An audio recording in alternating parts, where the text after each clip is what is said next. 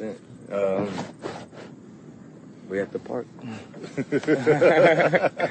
We at the park. I haven't seen you, man, it's been months, if not longer. No, it's been months. It's months. Yeah. I'm sitting with Smitty. I guess I'll just short intro. Synergy. What do you call it? Entertainment now, right? Yeah, Synergy Entertainment. Yeah. This is not really about music, but it is about music because Smitty's music, and he deals with a lot of musicians and stuff like that. But I wanted to talk about addiction, and I think it's probably best to talk about addiction anyways because of it being a heavy thing in music. Big time. Anything, and it's becoming a lot more of a, not just in music, but a lot more thing with young folks, and which is really, really, like, it's scary. So, like, I met Smitty when I'll never forget, and this I knew, I was like, yo, man, that boy he loves his son, because I was like, we met at Aries when Aries was up. And they're like, oh, you need to meet Smitty. Smitty, you need to meet Uni. And I remember, I was like, yo, I was like, hey, nice to meet you. And the first thing you said to me, I said, oh, yeah, nice to meet you, too. You should meet my son. like right away. That was like the first thing. He was like, yo, you should meet my son. And I'll never forget, man. I'll never forget this big dude with this big red hair. And then, he had his back turned to me. It was like, hey, what's up? Like that. And then that was like, that was the beginning. Yeah. That was the beginning of, and then, like, even from the time that I met you and Red, as soon as that happened, like, I noticed that it's like, I mean, it's typical, like, a parent is going to push for their kid, push, but, I don't know, it was a little bit different because you were working with rock musicians, right, and your son was in a total different thing of music. Yeah. And it's like, but you had his back. I mean, and even to this day when I told you, it's like, yeah, I don't know much about hip hop and rap and stuff like that, but yeah. And then so like, I meet Pierce, aka Big Red, and automatically Big Heart, right? Because like we're talking and he's like, yo, I do these things, I do this and that. And it wasn't like normal, like when you meet a lot of rap guys, because it's like, I do this and it's mine. It was like, yo, I do this, that, and the third. And, hey, you want to do a show with me out in Pennsylvania? It's like, yeah, sure. And at the time when I met him, I didn't know his, struggle. Like at the time, I think it was 2008. It was like 19. Are you sure it wasn't before? It might have been earlier than that. I think it was October. It might have been 2000. I'm trying, like the Spit Heavy Metal video was maybe 2007. It might have been 2007, towards the end of the year. Because I met you just after you shot the video. Yeah. So, yeah, wow. Yeah. Yeah, but like, I never knew that it didn't come out until later. Right. Like after years later of us doing shows together, of doing things, him disappearing for a little bit and wondering what's going on. Like I didn't know that he was dealing with something, and I didn't know how long, because he was young then. Right. Like I don't know, like what was. Wow. I don't even know the exact time when the heroin thing started. He had, he loved weed. He loved weed, loved weed, loved weed, loved weed, loved weed. So he was always smoking, and that was never really an issue or a hassle. It was a hassle for me because he was my son and because it was illegal, and that was a problem. But other than that, it really wasn't an issue. But I think I found out later, like I said, I don't know exactly when it happened, but it turned out he had started messing with the pills, and that's when the pills graduated into the heroin. But he had always had, he had had depression issues and things like that.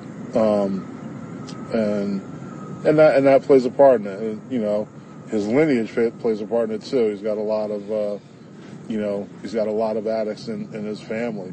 You said, you're like, oh, you said you didn't even know until. No, I had no idea. I didn't, yeah, by the time I realized what was happening, it was, he was well on his way into just, being an active user. So I found out about the pills and didn't realize what the pills did. And I'm around a lot of people and been around a lot of addicts and things like that. I didn't understand at the point where my son became a heroin addict. I didn't understand the direct relationship that Percocets and Oxys have to heroin. I didn't understand how it could graduate into that until it was already too late. And then I'm like, oh, because I knew that there were situations where he had been taking Percocets and things like that recreationally. And I would just tell him, like, cut it out. Yeah, because those things are fucking strong, man. Right. So, but I never realized that was the natural progression, and that's how it happens for so many people. I guess, like, even signs of, like, just a different behavior, or is it just like he was just functioning normally, and then it's just like one day you get a call, or it's just like, do you see it as like, yo, something's wrong? You're like, you see him one day and it's like, yo, I know something is wrong, because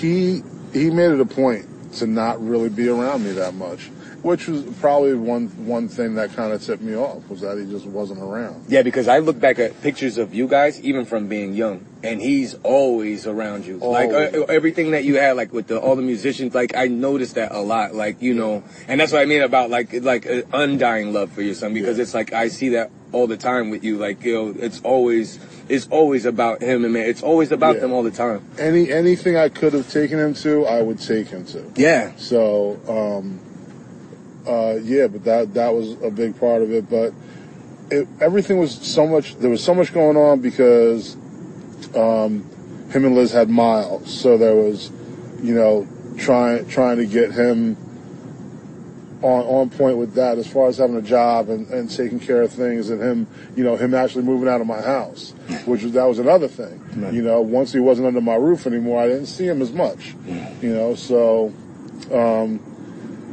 So it was hard for me to see it. It was really hard for me to see it, on top of the fact that my assumption is it's not going to happen to my kid. It's not going to be my kid. That's something I'm never going to have to worry about, And especially coming from, my theory was that what made sense to me in my mind, not having the same kind of addiction issues, is, his mom had addiction issues.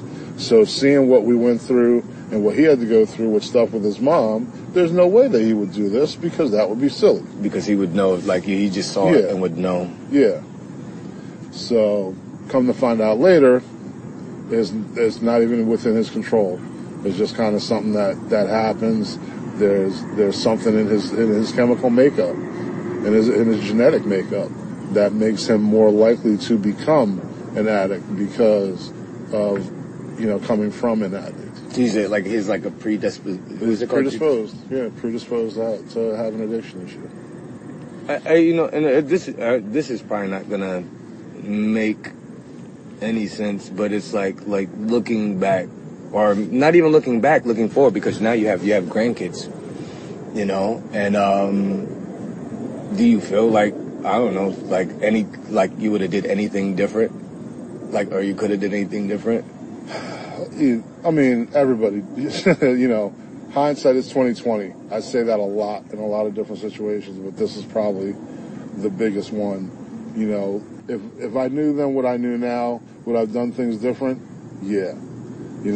But because it just wasn't even on my radar. Right. I never would have thought it. I wasn't even thinking about it, and didn't realize until going through getting him into rehabs and things like that. All these things that are just so common now for so many people.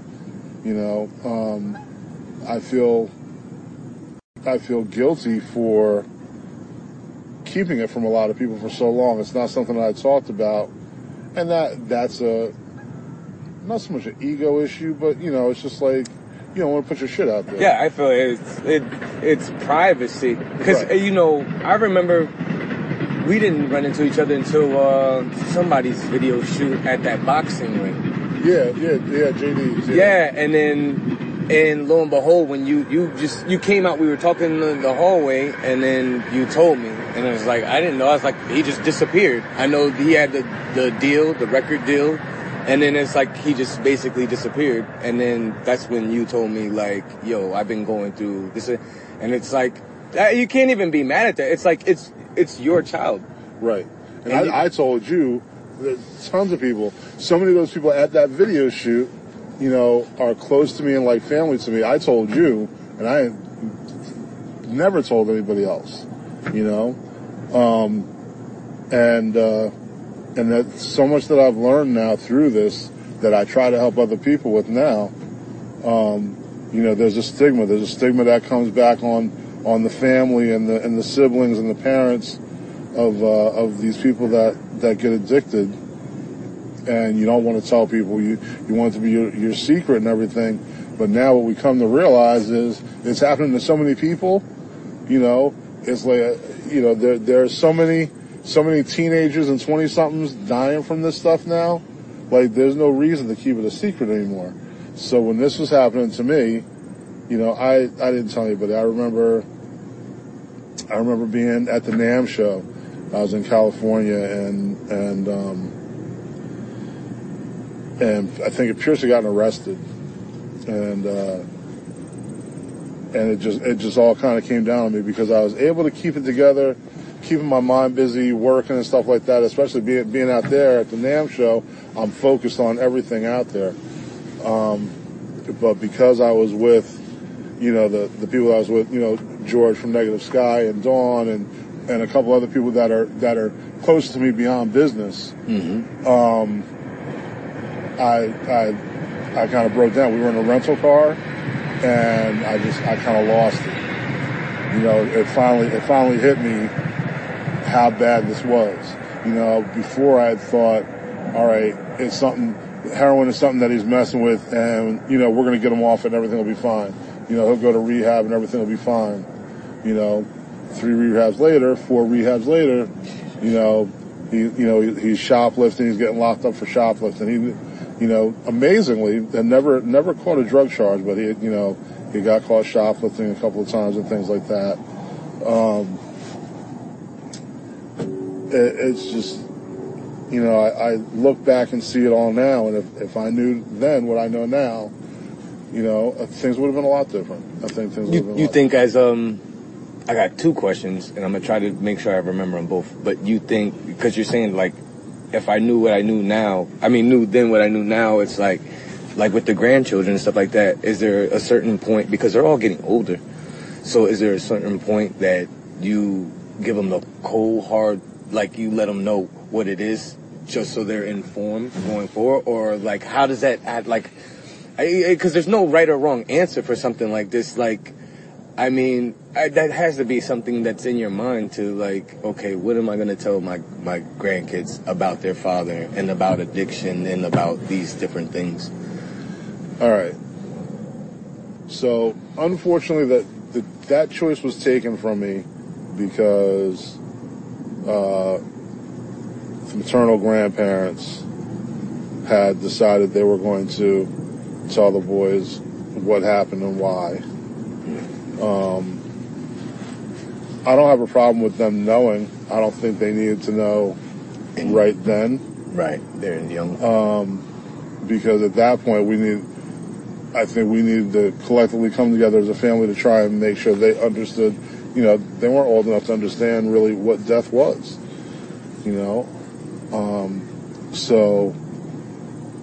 So they know, and there are times when it comes up, and as they grow up and when they want to talk about it, we talk about it.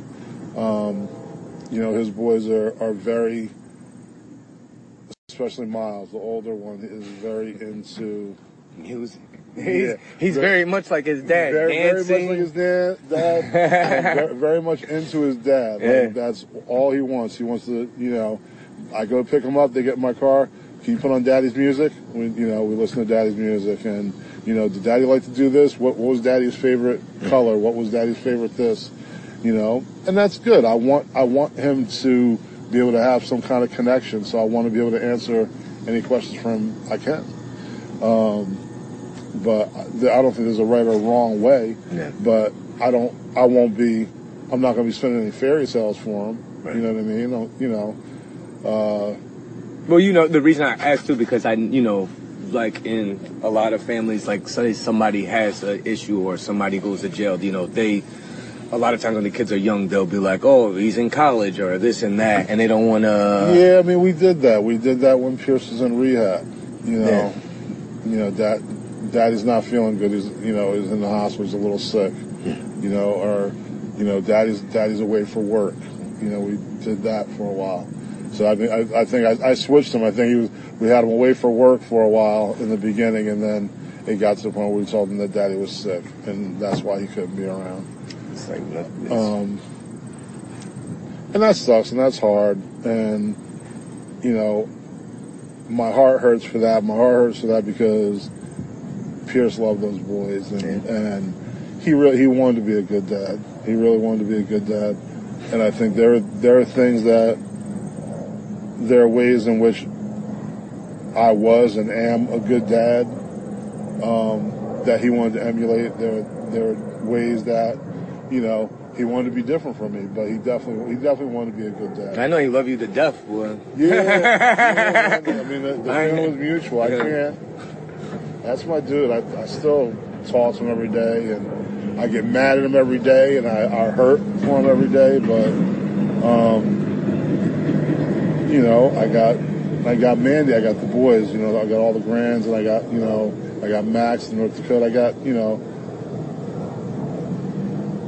I'm blessed. I'm blessed to have the people in my life that I have. My family, my biological family, my blood family, and family with people that I'm close to. And there's now a different kind of bond with people that I'm close to, that were close with Pierce.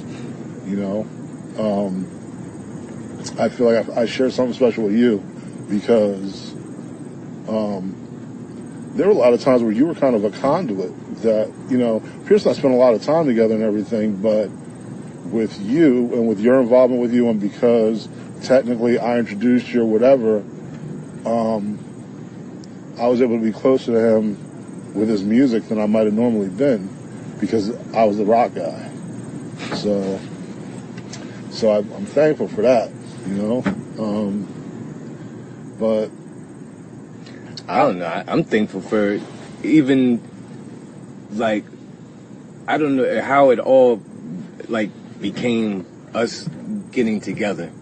Because it was like, without trying to, he made me have to step my game up. Like, I'm older than him. So I'm older than him. And then I would always... Because my younger brother is not into it like how I'm into it, but Pierce is into the same thing I'm into, right? And so I would always be on him about something. Especially I would see the extent that he would go. I mean, that you would go for him. So I would always be digging into his behind. So much so he'll probably get mad every once in a while. Like, we can hang out and do this thing third.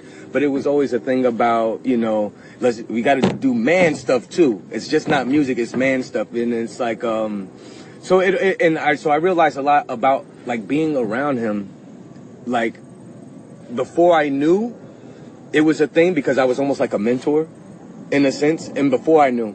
And then as I knew, it became, I don't know, it's a parent mentor thing too, because I'm a parent too. A parent, older brother, everything. Yeah. Like, you got to get your shit together. Like, this is not right. It's like, this is not... And it used to be frustrating. Like, one of the last shows I remember, because he had just got back, and there was the one in Asbury. And then, like, on the side, we're all happy about, performing and stuff. But on the side of the building, I was going in on him. And then not going in, like, there's nothing but love. But, like, You know, that's just my approach. Like, just fire, like, yo, you know, like, yo, snap out of it. You know, if you're going to do this, like, yo, you got to do it. You got to snap out. I remember we'd be in rehearsal, and sometimes I'll be like, because he was like, you know, he's a big boy and stuff like that. So it's like, yo, you want him to do this? We'll be exercising, you know, like little stuff like that. I wasn't in the best shape either. But I was like, we're going to get down and do it. Yeah, we need to do one and just laugh or whatever like that. But we would try to, you know, do something other than just be drinking and smoking and do some music, like something more, you know, more creative. Yeah, so it just helped. It just, I don't know, for me, it was just like being around them. It made me have to step up, you know. It just, I don't know what happened. It just made me have to step up. And then, you know, plus he was just like, he was a big kid, man. He was a big kid. He's always goofing off, always playing. And that was cool because when it came to music stuff, I would be very, very serious.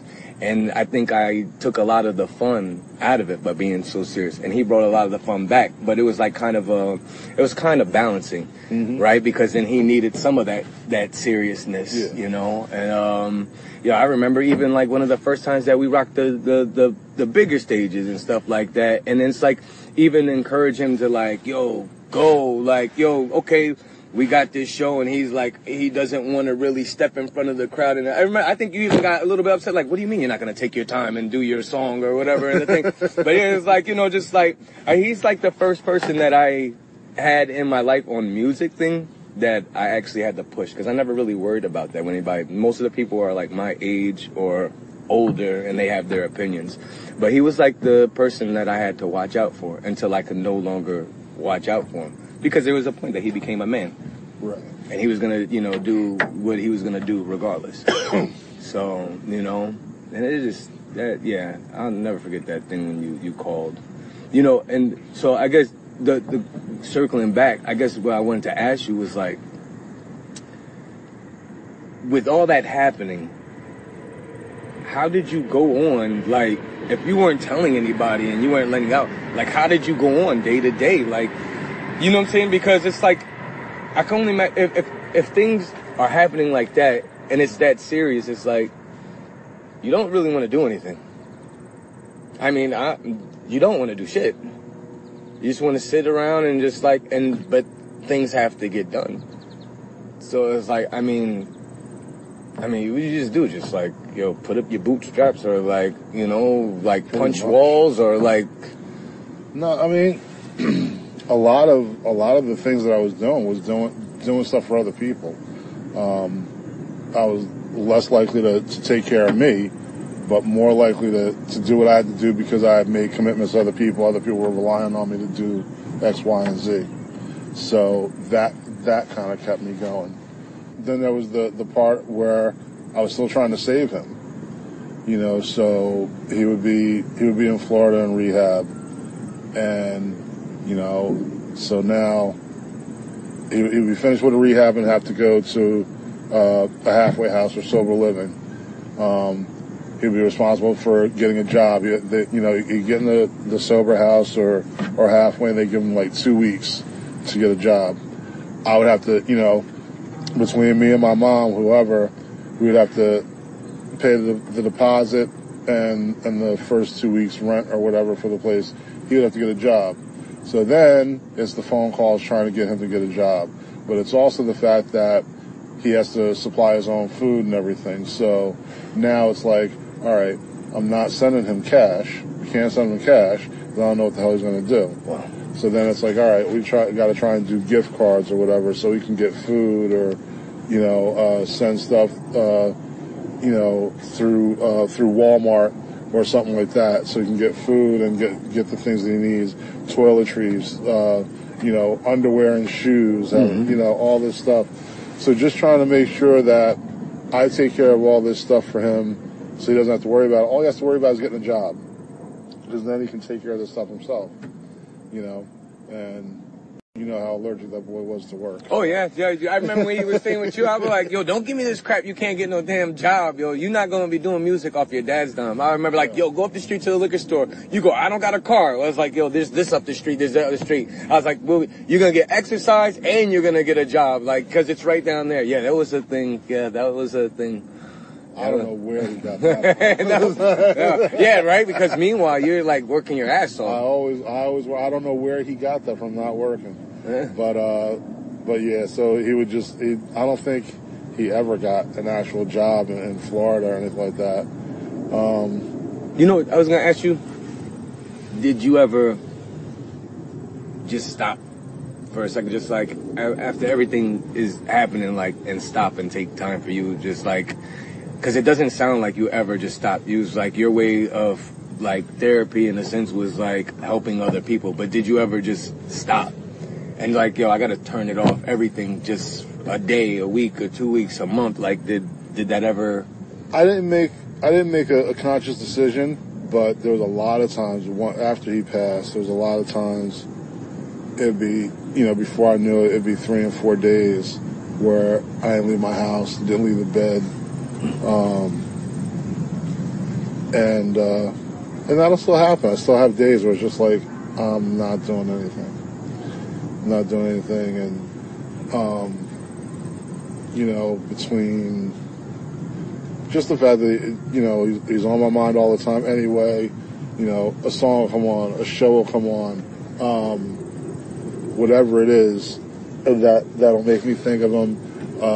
Somebody asked me a question, memories on Facebook, whatever it is, most of the time I'm good with it. Some people don't want to talk about them. I'm happy to talk about them. I love talking about them. But there's some times where, the sadness gets the better of me, and I do miss him. I do miss him. But I've always tried to keep at it, and getting involved with some of the addiction groups and things like that, I think it has been helpful. And I spoke at an overdose awareness thing, and there's overdose awareness day is August 31st. So we have some things coming up. I mean, pretty much everywhere in the country they're doing stuff, but that's the day. So I'm going to be in Old Bridge this year. I did South Amboy last year, but being a part of that and being able to talk to people and help people through it helps me, because, like I said, when it's happening to me, I ain't know shit about this stuff. Right. So to see people having to go through it and be where I was, that's hard. It's hard. And I don't want anybody to ever feel like that. So whatever I can do, I'll talk to whatever I can do to help them, to help them try to save their kid, to help them try to save their loved one. It's the very least that I could do. And it's what Pierce was doing. So I guess, before I ask you, it's like, so you're part of different groups? Yeah. And it's speaking about addiction to young folks or old folks, or does it matter? To everybody. Well, I mean, the thing that I did in South Amboy last year was for anybody that came, for the community of South Amboy. And it was cool because I spoke, a mother spoke that had just lost her son. She had lost her son, I think, in May. I lost Pierce in February. She lost her son in May. And I was like, I can't even believe, because she spoke before me, and I couldn't believe she held it together. But just talking to everybody, because even if your family is not dealing with it directly, in your extended family, somebody's probably dealing with it in one way or another. Whether they're the addict, whether they know an addict that's close to them, or but somebody that somebody that you work with, somebody is dealing with this shit. And that's why we keep having issues where people are like, "Yo, my kid just lost 3 friends this week." You know what I mean? Yeah, it's like a bad thing. Like, it's a really, really epidemic out here, and especially with like young kids. They're even like younger and younger. Younger all the time. And when it was happening, I would get angry with Pierce, and I would tell him, like, I don't want to have to bury you. Even when I was saying that, like, I never in a million, like, I just thought that was a good threat. That's a good line. That's gonna get him to turn around. You know what I mean? And I never thought it would have happened. Never, ever, ever. Never thought it could have actually happened. But then, you start seeing my kids have gone to more funerals for their friends. I've gone to more funerals for my kids' friends than I've gone for my friends. You know what I mean? Like, it's crazy. Crazy. It's frustrating. It's sad, and you feel helpless. And like you would feel helpless, for your own kid going through it. But you feel helpless because it's so many people. Right. It's so many people, and it's sad because it's kind of the norm now. Where when it was happening to me, I was blissfully ignorant. I didn't know anything about it. But now I know all too well about it, and I see so many people going through it, and that's sad. But you think maybe it how you say you're blissfully ignorant, maybe it's like, maybe you're just more aware now. Maybe too. Way more aware now. Yeah. Way more aware. If you could say something to anybody that's out, that's going to listen to it, like with everything that you went through, like, I don't know if it's mother, father, what would you tell them? I mean, maybe a word would help somebody listening. Like, I mean, there are things that people say. There are things that people say in the recovery groups and in rehab groups, and it's like, where there's life, there's hope. And sometimes it sounds cheesy, but it's true. You know what I mean? If you have someone that's in active addiction, if they get to the point where they realize that they want to get help and they want to get clean, there's hope. They can get it done. The unfortunate thing with Pierce, he was at 104 days clean, and he was helping people. He had gotten out of rehab. He was helping people. People were calling him all the time, and I'd hear him on the phone. No, don't go out for that one last time. Don't go out for that one last time. Could be the last time. Don't. And there were people at his memorial. People came up to me and was like, your son saved my life. A couple of different people. And, you have to, the addict is the only one that can do it. If you could wish them or will them to do it, Pierce would be here with us now. Right. You wouldn't have let him die. If there was something you could have done, I wouldn't have, you know what I mean? But it's only the addict that can do it. And it's hard. It takes a lot. And, so when they have that slip, all you can do is do your best to be there and support it. And, you try the tough love thing, and you try everything you could possibly think of. Everything. We fist fight, everything. We went through it, So. You know what? And that's the scary part, because there is no right or wrong answer. Like, you can approach it with like extreme caution and love, and may or may not work, or you can go just like straight thunder, like, yo, what the fuck are you doing? And But I think the most unfortunate thing too is, and I think a lot of people don't realize how bad the addicts feel.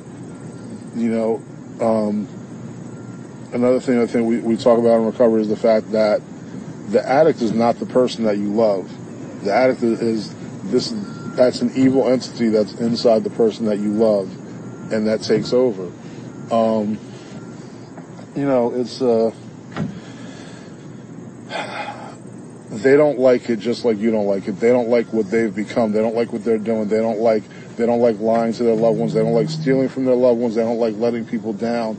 They don't like not being there for their kids. But the problem with that is that it's a vicious cycle. They already feel bad, which is pretty much why they're using it in the first place. And now that they're feeling extra bad about themselves because they're using and they're letting other people down, they're probably just going to use again. So it's really a matter of them learning how to deal with things in their life. And that's what recovery is all about. And that's why it's a lifelong process. There are people there's no such thing as an ex-addict. You know what I mean? Right. There's an addict that's not active for 5 years, 10 years, 20 years. Jeez. But there's not ex-addicts.